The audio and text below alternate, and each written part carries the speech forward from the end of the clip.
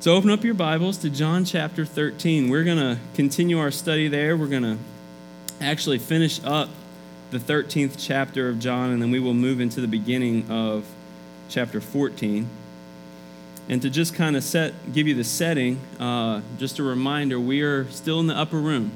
This is the night before Jesus would go to the cross. And Jesus is having this discussion with his disciples. And he has been preparing them for the time of his departure. Chapter 13 began with a statement that kind of set the tone for the rest of this gospel. In John chapter 13, verse 1, John recorded, "Now before the feast of the Passover, when Jesus knew that his hour had come to depart out of this world to the Father, having loved his own who were in the world, he loved them to the end." And when we studied that, we talked about how when he loved them to the end, what that meant was that he loved them in completion. It was a complete, full love, perfect love. And last week as we were studying about the love of Jesus, we were faced with the challenging words of Jesus to love as he has loved us. And that, of course, was coming off of the heels of Jesus expressing his love in humility as he washed the disciples' feet. And that included his betrayer, Judas. That's the kind of love that Jesus showed his disciples. And we are now learning more and more about that love so that we might be able to be obedient to that command, to love as Christ loved. And so we're going to continue that this morning in John chapter 13, verses 36, and then we'll go to 14:10. And we're going to see two different aspects of Jesus' love this morning. The first is we're going to see how his love endures, and then we will see how his love comforts. So first, let's look at the enduring love of Christ in John chapter 13, verses 36 through 38.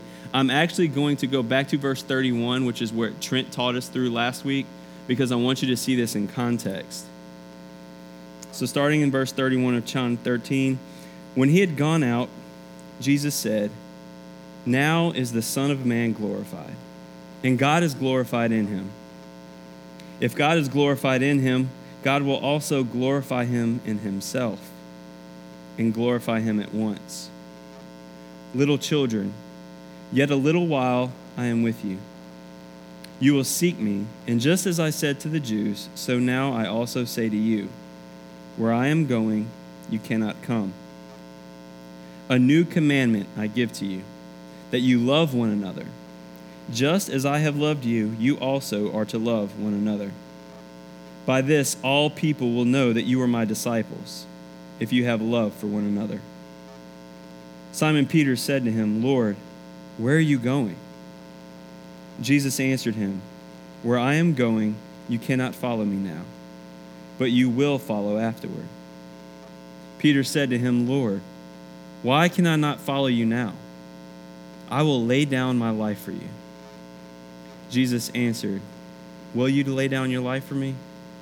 Truly, truly, I say to you, the rooster will not crow till you have denied me 3 times.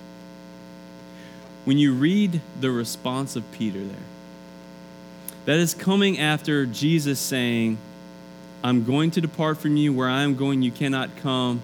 I have a new command. Love one another as I have loved you." And it's almost like Peter can't get past the death and departure of Christ. Because where does he focus his response? It's not on the command. I don't think Peter ignored the command. I think he heard Jesus, he heard what he was saying, and he understood it. If you go to 1 Peter, you'll see in some of his writings, he actually brings this same concept up. We talked a lot last week about loving as Christ loved and how we're to pursue unity with one another. All that comes out in 1 Peter 3, verse 8, when Peter writes, "Finally, all of you, having unity of mind, sympathy, brotherly love, a tender heart, and a humble mind." So I don't think Peter just ignored and didn't hear what Jesus was saying with that command, but he places more emphasis on the fact that Jesus is leaving. And he places more emphasis, in fact, on his desire to know something instead of being obedient to the command. of Christ. This type of response further indicates that the disciples as a whole really struggled with accepting the reality that Jesus was going to die, that it had to happen. Almost their unwillingness to accept that. So Jesus responds, and it's a very, I don't want you to miss this. When Jesus responds, he says, where I am going, you cannot follow me now, but you will follow me afterward. That is significant because Jesus, we read it, right? At first, it sounds like he's telling them the same thing that he's already told the Jews. He says, just as I've told the Jews, I also tell you, where I am going, you cannot come. And we saw that when Jesus told that to the Pharisees. If you go back to John chapter 7, verse 34, Jesus speaking to the Pharisees says, you will seek me and you will not find me. Where I am, you cannot come. He does it again in John chapter 8, verse 21. He says, I am going away and you will seek me and you will die in your sin. Where I am going, you cannot come. But the response here to Peter is a little different. Peter, where I'm going, you can't come now, but you will come afterward. See, the difference here is Peter has trusted in Jesus. Peter has seen the glory of Jesus as the Son of God, and he's placed his trust in him for salvation. We read earlier in John chapter 13 that Peter is clean, right? When Jesus went to wash his feet, Peter said, you're not going to wash my feet. And he said, no, I need to, Peter. If I don't, you're going to have no part of me. You're going to have no share with me. And Jesus, so then Peter obviously responds, well, because he's all or nothing, if you remember. He says, well, give me a whole bath then. My head, my hands, my feet, everything. And Jesus told him, no, Peter, I don't need to do that because one who has been bathed does not need to bathe again. But their feet get dirty. You're clean, Peter. You have seen my glory and you have accepted it. You have received me. You have not rejected me like the Jews.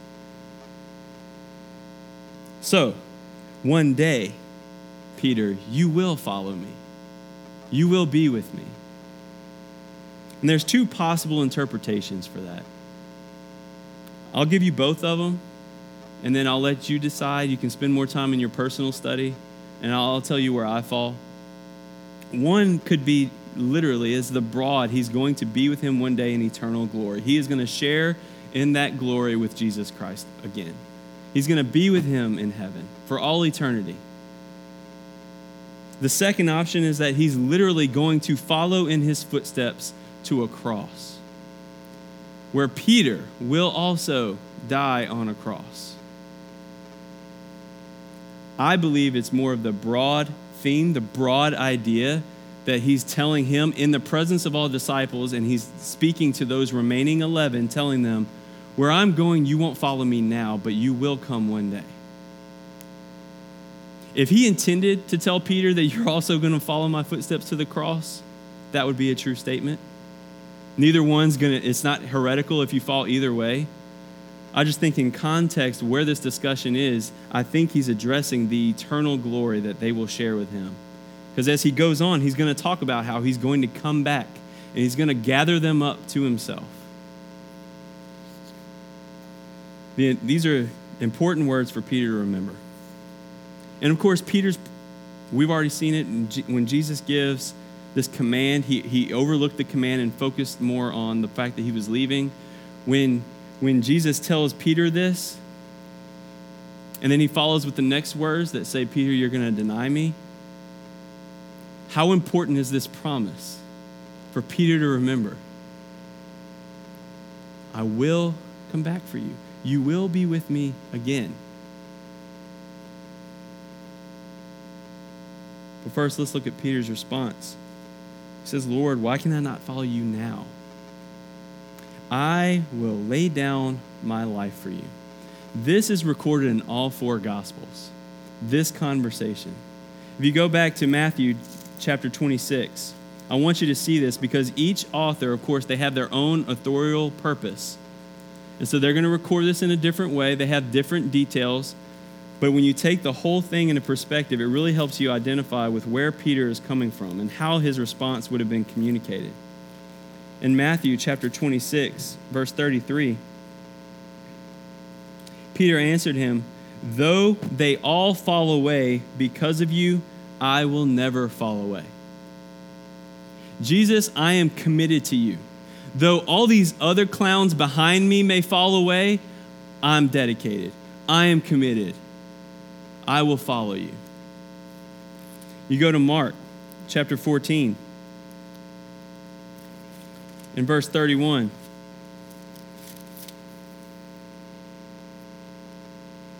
Peter, this is after Peter has already said the same thing, even though they all fall away, I will not. In verse 29, Jesus tells him, you're going to deny me. Peter responds even to that emphatically, it says, if I must die with you, I will not deny you. And of course, you see the fact that Peter was the vocal leader of this group, obviously. He's always the one that first speaks up. It follows and says, and they all said the same. So Peter is setting the tone for the disciples, saying, even if we have to die for you, Jesus, I will follow you. I will not deny you. You go to Luke chapter 22, verse 33. Luke 22:33, Peter said to him, Lord, I am ready to go with you to prison and to death. And then here in John 13, I will lay down my life for you.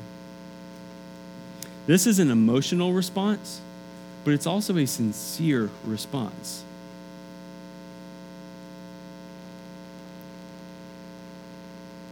To which Jesus responds, will you, Peter?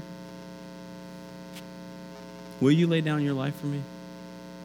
And he follows that up with probably some of the harshest words, the hardest words that Peter ever heard.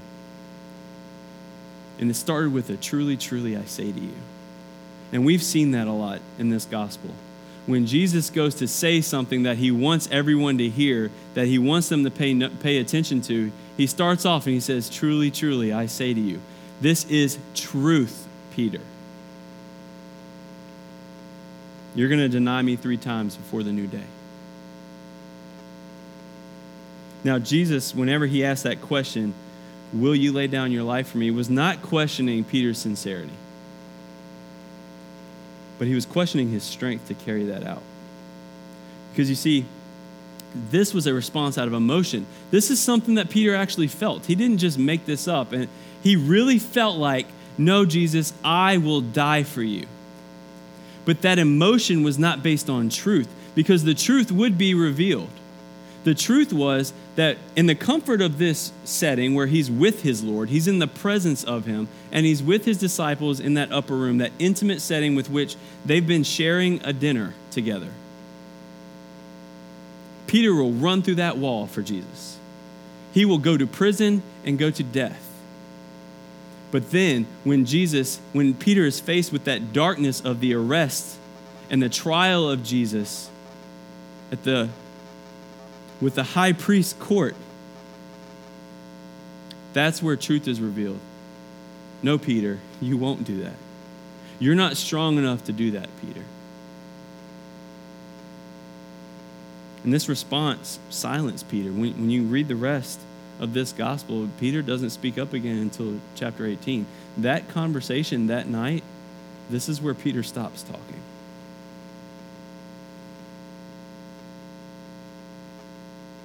I want to look at an implication here for us.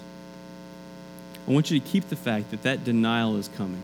Jesus knows that he is going to deny him. Go back to that promise, though. Knowing that Peter would deny Jesus, Jesus still tells Peter, you're going to be with me again. You can't come with me now, but you will come with me after. That's the type of love that Jesus has. It endures, despite what Peter does, despite what we do. Jesus loves us with the same type of enduring love. Going back to John 13:1, Jesus loved them to the end. It was complete perfect love. He loves us the same way. This is for those of us who have trusted in the death, burial, and resurrection and committed our lives to following Jesus no matter the cost. And based our decision to do that on the foundational truth of the gospel of Jesus Christ, where we have been given the faith to respond to that call of God by the power of His Holy Spirit to put our eternal lives in the hands of Jesus Christ, the Son of God. For those of us who have done that, Jesus' love endures. It remains despite our sinful nature, despite our pride, despite our disobedience, despite our selfishness, despite our lust for the things of the flesh. I hope that makes you feel good this morning. We're very careful not to just preach feel-good messages from our pulpit. And just last week, that was challenging. When you're faced with the love of Jesus and you're given the command to love like that, that's difficult, that's challenging. But we also take great joy in pointing you to the love of Jesus, and I hope that you do feel good as a believer, that despite what you've done, despite what you're going to do today, you may deny Jesus 3 times before the sun goes down. Jesus' love endures. It's perfect, unfailing love.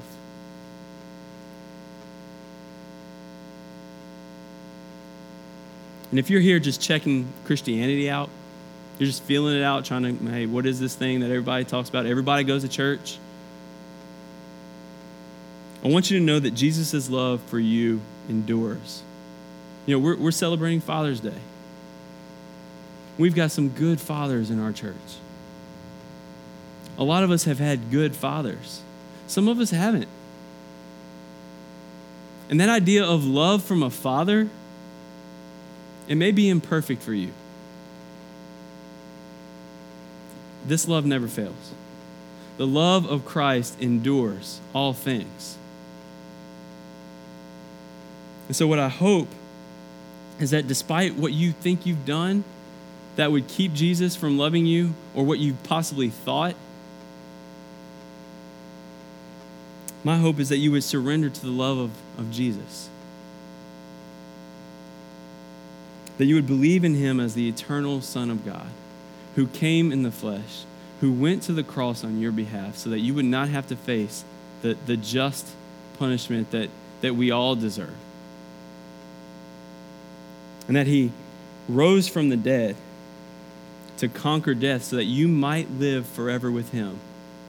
When He tells Peter, you will follow me afterward, that you would hear those same words, that you will be with me again. Jesus' love is enduring. It perseveres. It also comforts. If you look at John chapter 14, verses 1 through 10, I'm going to read the whole passage and then we'll walk through it together. Jesus, continuing, says, Let not your hearts be troubled. Believe in God. Believe also in me. In my Father's house are many rooms. If it were not so, would I have told you that I go to prepare a place for you?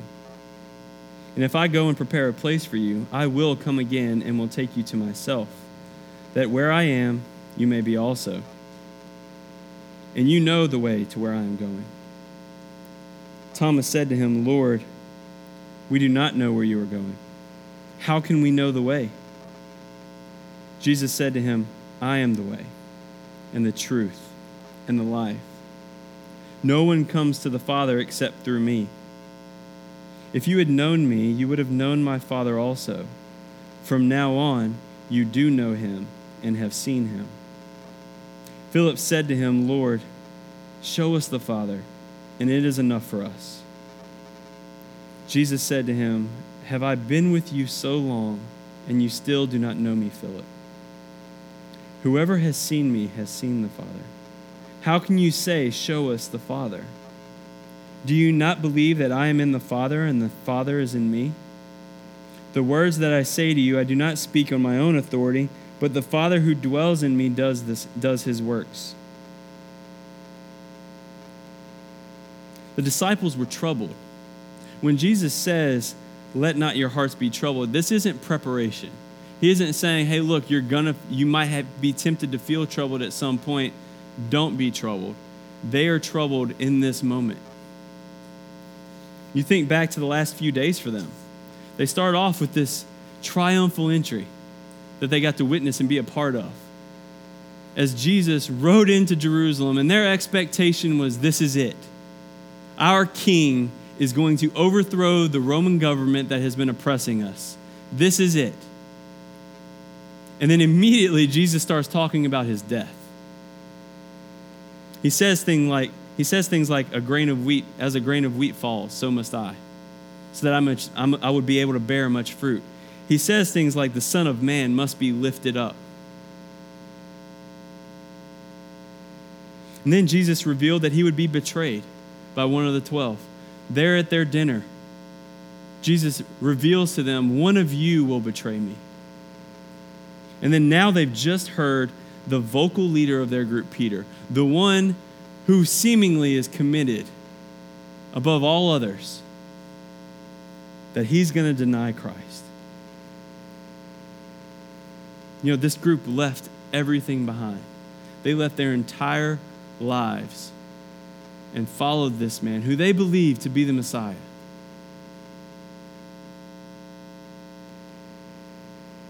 And now there's this feeling that he's going to leave them without finishing the mission. When we talk about the comforting love, Blake's going to get to talk about this next week. But if you were to look ahead, he's not going to leave them alone. He loves them. And so what we're going to see next week is he is going to send Allos Paraclete. And Blake, I'm jealous that you get to talk about that. But it's another helper. He's talking about the Holy Spirit that he will send. And Blake will talk about the significance of those words that were used. But here, Jesus continues to express his love so that they would be comforted. He says, let not your hearts be troubled. Believe in God, believe also in me. Again, he's declaring himself to be God. To believe in Jesus is to believe in God. That's why John wrote this gospel. That we would be able to see Jesus as the Son of God, and that by believing that, we would have eternal life. And it's not that they didn't believe. We've already seen that they did. They were included in that washing ceremony where they were pronounced clean. But what this is it's an encouragement. It's an exhortation to continue in belief despite what's coming. Disciples, you're troubled. Believe in me. As you move forward through this trouble, believe in me as you believe in God. And then he expresses his love in providing them comfort in the form of a future hope. He says, in my Father's house are many rooms. If it were not so, would I have told you that I go to prepare a place for you? And if I go and prepare a place for you, I will come again and will take you to myself, that where I am, you may be also. Even in this darkness, Jesus is preaching truth, but also light, hope to these disciples. Don't be troubled. My Father's house has many rooms. And when he says that, if you're reading King James, it probably says mansions. The interpretation of that is more of like what's called a dwelling place. It's more of like a room. And what that's pointing to, the idea there is that heaven is an intimate place. It's the intimacy of heaven. It's not that we all get our own different mansion and we're isolated from everybody else, but that we are all in our Father's house together. And so the idea here was Jesus, when he says he's going to prepare a place for them, it's that I am going to add on. We are adding on to our Father's house so that you would have a place, that you would be able to come and you would be able to live in community with all believers of all time with me, your King, your Savior. That's a future hope. That's exciting despite whatever the disciples are going through. If they could just accept the reality that Jesus has to die, that would be good news. That this departure, this would only be temporary. And for those of us who are followers in Christ, this should provide us with comfort as well. This is not exclusive to these 11 men. We can see it in the New Testament if you turn to 1 Thessalonians. Nobody turns anymore because we have everything on them. I didn't hear any pages when I said that. 1 Thessalonians chapter 4. I'm going to read verses 13 through 18 so that you can see. This is Paul writing to a Gentile church. This is us. But we do not want you to be uninformed, brothers, about those who are asleep, that you may not grieve as others do who have no hope. For since we believe that Jesus died and rose again, we sang that this morning, did we not?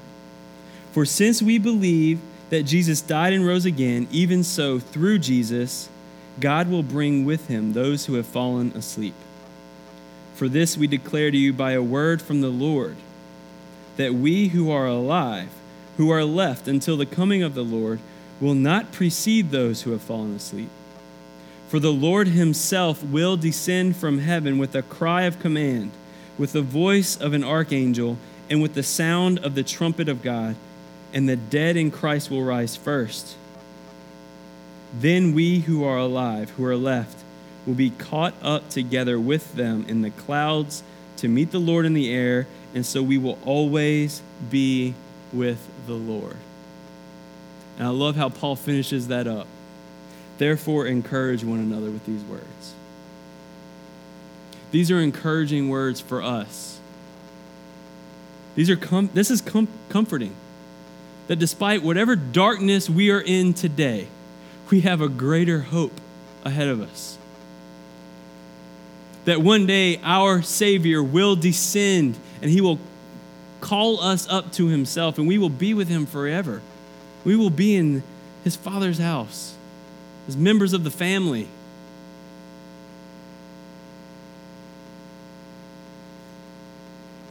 Then he also provides them comfort in his identity in verses 4 through 10.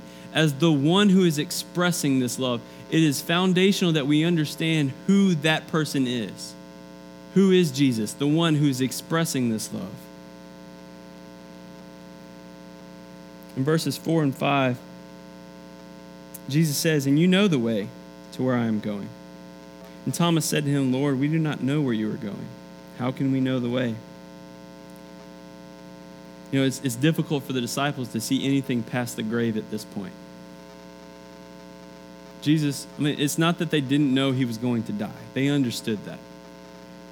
They don't think he's going off to some desert land, and we don't know where you're going. But Jesus, we don't really understand that concept of what comes after the grave. How do we get to where you are?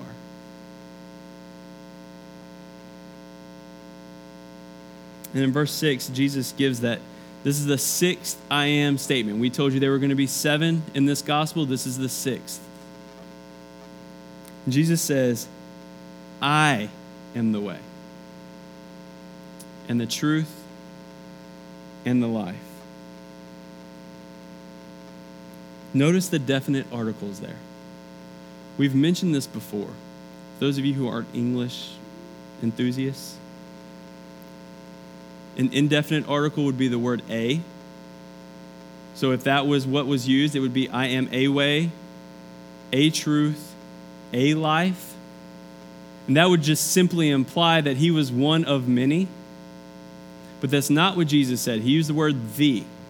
I am the way, the truth, the life. Salvation is exclusive to following Jesus Christ. He says, no one comes to the Father but through me. What Jesus is saying here is he is the only way to God because he alone is the truth of God who possesses and provides the life of God. There is no other way. So if you haven't trusted in Jesus, one of the common things I hear when I talk to people about anything spiritual who have not placed their trust in Jesus is this belief, this misconception that Jesus loves me, which is truth. And so if I just try hard enough, if I try to do enough good, if I try to raise my children by bringing them to church, if I do all the stuff that I'm supposed to do, Jesus loves me and I will go to heaven. I will get to share in that eternal glory.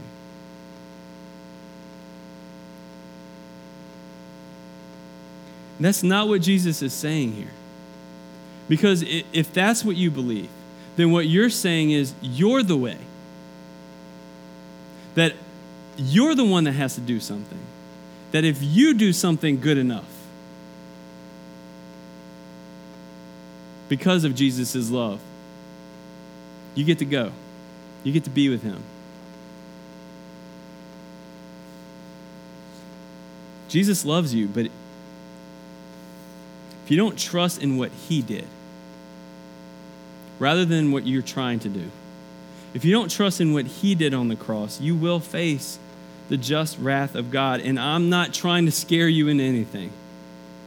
I'm not trying to motivate you so that you respond emotionally like Peter, like we saw Peter do. I'm not trying to do that, but I do want you to understand truth.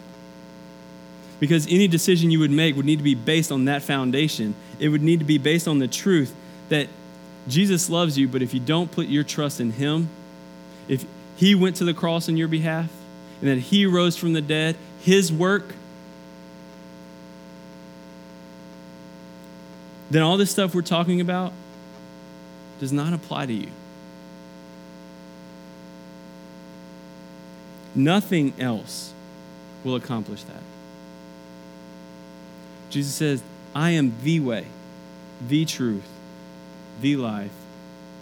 No one comes to the Father but through me.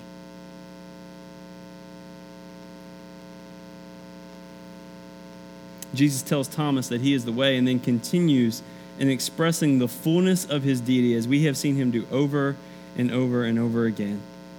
He says, if you had known me, in verse 7, you would have known my Father also. From now on, you do know him and have seen him, because you know me and you have seen me. That wasn't enough for Philip. Philip needed some more evidence. It's so interesting, his response, because while he says, this wasn't enough for him, he actually says, Lord, show us the Father, and it is enough for us. Just show us the Father, and then that'll be enough. Philip giving his own terms to Jesus. And Jesus responds, Philip, have I been with you this long? And still you don't believe that I am in the Father, as the Father is in me, that we are one, that I am the Son of God, that I am the fullness of the glory of God that has come in the flesh?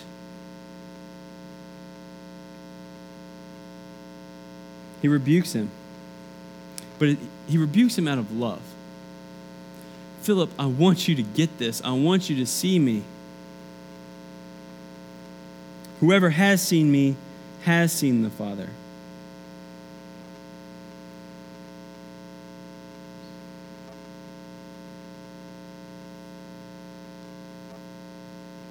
We're going to sing a song later. I was looking ahead. Phil and Hunter always, they do a really good job of spending time on the text and then selecting songs ahead of time. And we're going to sing a song. I saw where Phil was going with this, that Christ is enough. Christ is enough for us. And the reason Christ is enough for us is because he has shown the Father. If we have seen him and we have known Jesus Christ, we know the Father. Because they are one. Christians, I hope you feel good today. I want you to. This is a time for you to rest in the unfailing, perfect love of Jesus Christ. It is enduring through all things. It's comforting to know that Jesus loves us despite whatever we've done. And I'm also going to challenge you, because when we go back to last week, remember, this whole thing is we're looking to the love of Jesus. We need to know more about how does Jesus love, because what we saw last week is Jesus give the command, love one another as I have loved you. So how do we apply this type of love? How do we love one another like Christ loves? Well, his love endures. Despite what somebody does to Jesus, he loves them. And that's difficult. That's why I say this is a challenge. If we're going to continue to grow and reflect the glory of Jesus Christ so that God would be made much of, when people do things that hurt us, how should we respond? We respond with the same type of love that we've been given. When we recognize that I have committed an incredible offense to the Son of God, that I have rebelled against him, I have been disobedient, I am in there with Peter, I have denied him. And yet he loves me. When someone sins against me, when they hurt me, I'm not going to deny the feelings. I'm going to accept that as a reality. I'm not telling you to be numb and don't feel anything. But what I am saying is when that happens, you look to Jesus. And then you get to see, wow, I've done the same thing to you, Jesus. And yet you love me and you've pursued me. And so I'm going to do that. Jesus, I want others to see you. I want others to see your glory. And so I'm going to get past myself and I'm going to go love that person that hurt me. Because Jesus' love endures. It perseveres. And we have been given that love. And so we reflect that out. That's how we glorify him, when we put on display his attributes, his characteristics. I also hope you feel good because there's a future hope for you. And whatever it is you're going through, Jesus' love provides you with that future hope, that he's gone to prepare a place for us. And one day we will all be together with other believers from across the globe and throughout all of history in our Father's house.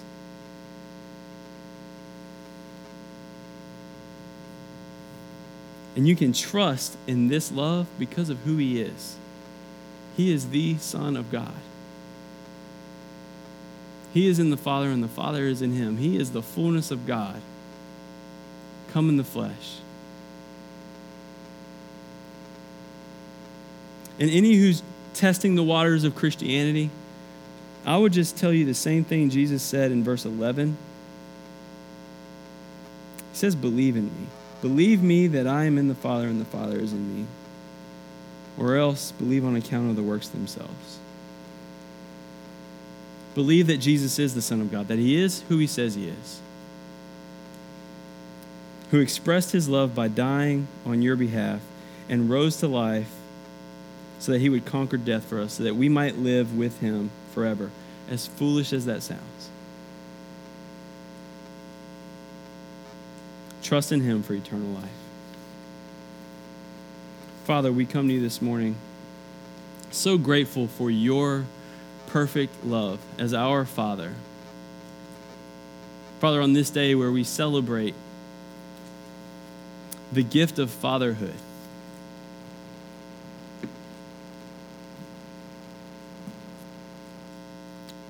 I pray that we would look to you as our perfect Heavenly Father, and that we would celebrate that as well. Father, we thank you for the fathers that you've placed in our lives,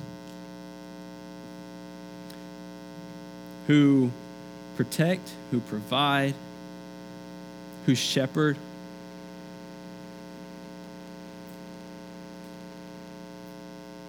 Father, I also thank you that for those that don't have that type of Father here on earth, that we have access to you, who is the perfect expression of fatherhood. For those of us in this room who are fathers, God, we just ask that you would continue to sanctify us by the power of your Spirit and in the knowledge of your word. Sanctify us in truth because your word is truth. We pray for our fathers that they would continue to be more and more like Jesus every day so that you would be made much of. This morning, as we reflect on the text that we've studied, God, we thank you for your Son, Jesus. Thank you for the perfect love that endures all things.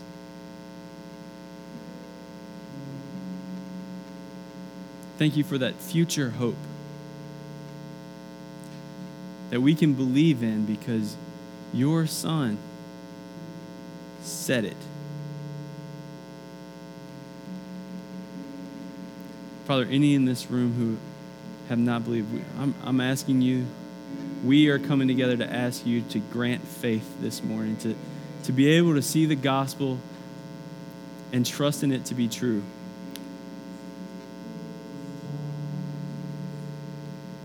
We look forward to the day where we will be called back, where our Savior, our King, would come back for us. Until that day, Father, I pray that we would be found faithful as we strive to make much of you in our neighborhoods and to the nations by reflecting your Son, Jesus. We need no other evidence this morning, Father. We place our trust in the authoritative word that you've provided for us.